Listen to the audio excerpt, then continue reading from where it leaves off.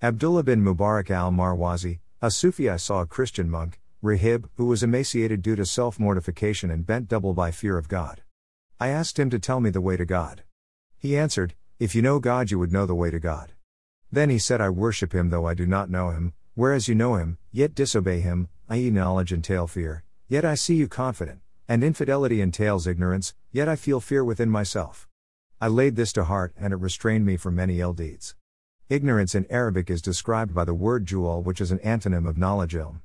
Jahala, a derivative of jal, describes an act done ignorantly, though may be done knowingly and willfully.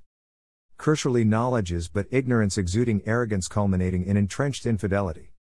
Greater than knowledge / restraint / reward. Greater than pride / boastfulness / pompousness.